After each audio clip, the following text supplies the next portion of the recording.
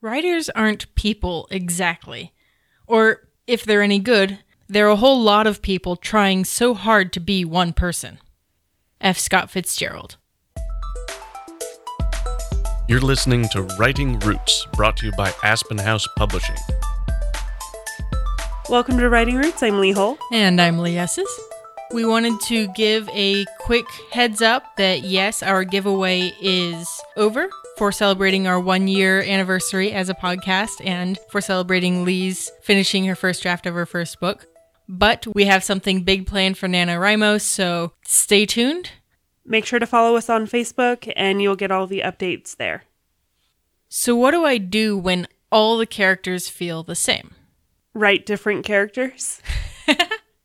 This is a common problem for especially new writers who are still trying to figure out their style, their particular voice.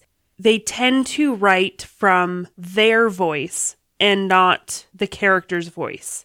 This is why the quote at the beginning is so great, because as a writer, you should really try to be a whole lot of people in one person. There should be a facet of you in every one of those characters. The word distinction is very important here. A facet of you, a part of you, not you. So we're breaking from our normal flow that we've had this month of providing an example. It's really hard to write a 30-second example that represents this problem of all the characters feeling the same. This is something that you can see over a whole scene or a whole book or a couple of chapters where all the characters just feel like carbon copies of themselves. And if that's the case, likely you are writing from your own voice. To give kind of context example for this, my early attempts at fiction writing, all of my characters feel the exact same. One story comes to mind. I was writing a medieval fantasy kind of story, and all of my characters had the same kind of word choice. They all had the same kind of flow in their speech and how they thought. Everything was just a carbon copy of how I wanted to be in that time. I had the same thing, and a lot of my stories, it's sort of a Lee S's trope almost, of having the good guy that is terrifying and you're like glad he's on your side, but you know you don't want to annoy him. I have that character in a lot of my stories that I've written, a lot of my books. I have it as Black, I have it as Mose, I have it as Anna, I have it as several different characters. So getting into how to identify if your characters all feel the same. We pointed out a little bit in providing our own examples, but the first one is that all of your characters agree on everything. We approached this topic a little bit in the awkward dialogue episode, but this also comes up in the non-dialogue aspects. Everybody has the same motivation for taking down the bad guy. Another thing to look out for is if they all have similar skill sets.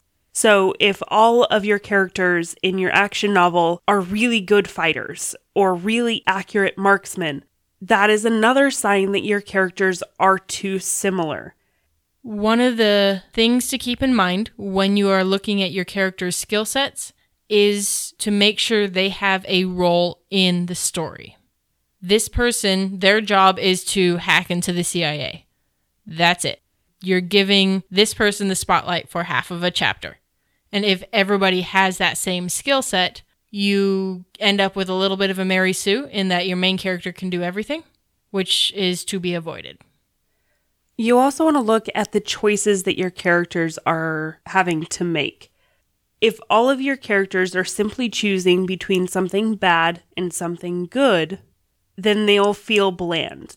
So you want to give them a choice between something bad and something even worse. And what that looks like should be different for every character. I have some characters that would let her parents die in order to save that bus full of people. And I have other characters who would be like, I don't know anybody on the bus. They can burn. I'm saving my parents. That trolley problem is what it's called in philosophy. That question should be answered differently by different kinds of characters. This issue of characters all feeling the same isn't just in dialogue. It isn't just in skill sets. It isn't just in character design, but it's in your word choice, how they sound. I'm mostly talking to writers who write from more than one point of view at this point. We should be able to tell exactly whose point of view it is by the opinions of the text outside of dialogue and the word choice. So let's get into how to fix some of these things. When it comes to characters agreeing on everything, your characters need to have a developed history in your mind that drives their choices. So every character needs to have an opinion. They could all be reaching the same direction, but they're getting there in different ways. So when you see your characters agreeing, they should have different motivations behind agreeing. That comes down to not backstory, but opinions.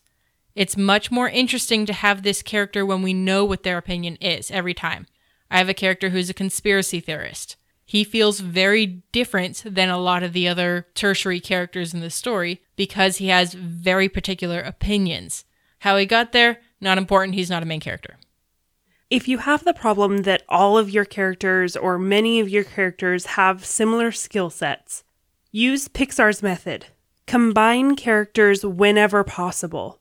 If you have a couple of people that do essentially the same thing, maybe they should just be one person, one character. So to be clear in this, we are talking about your main characters.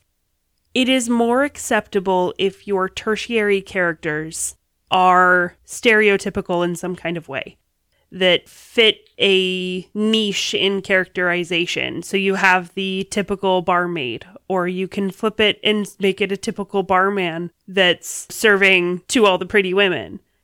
You can have those tertiary characters fit those classic roles without having to spend a lot of time characterizing them, but they still need to be different in some way. One of my favorite examples of making secondary, tertiary characters interesting is actually the musical Into the Woods.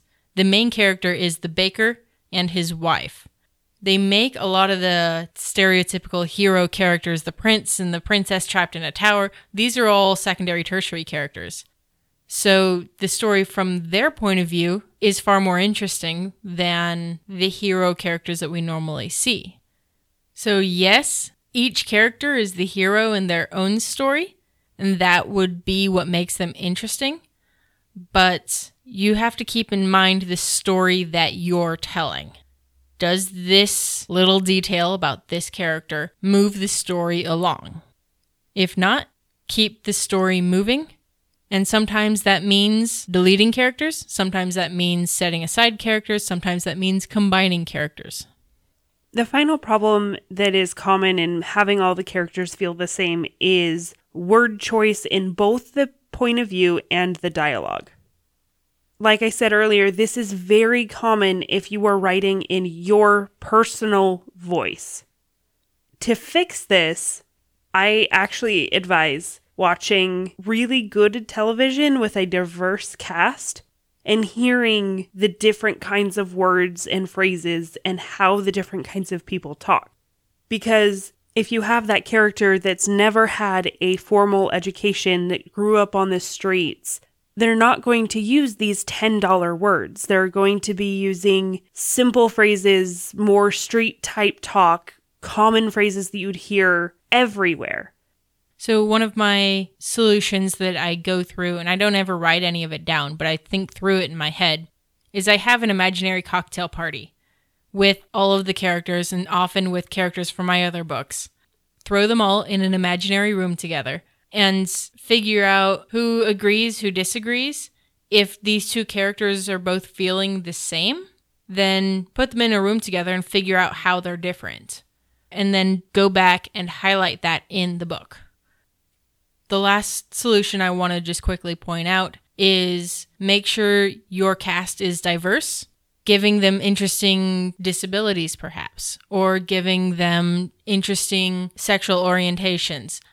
Make sure your characters are representing a wide collection of people, not just your classic Hollywood hero characters. Making your characters feel different is something that you should be striving for in your first draft. It makes it a lot easier. However, it's okay if the first time around you find yourself slipping into your voice. You can go back, you can fix it later. You just need to get the story out, get the story down, get the idea for the characters, especially if you're like me, you tend to pants everything. From the characters to the plot to all the details. It's okay if the first time around it's just getting something on the page, and then you can finesse and define the characters in the process. And if you do that, make sure you go back to the beginning and make the characters, that personality that you ended with, the same in the beginning. And make sure you're having fun with it. As with all of these issues that we've talked about this month, having fun in your writing process is more important than getting this detail right because Lee said so. It's about enjoying the whole process and writing selfishly. If you have a question or comment for our hosts or a topic you'd like us to cover, send us an email at writingroots@aspenhousepublishing.com or find us on Facebook by searching for Aspen House Publishing.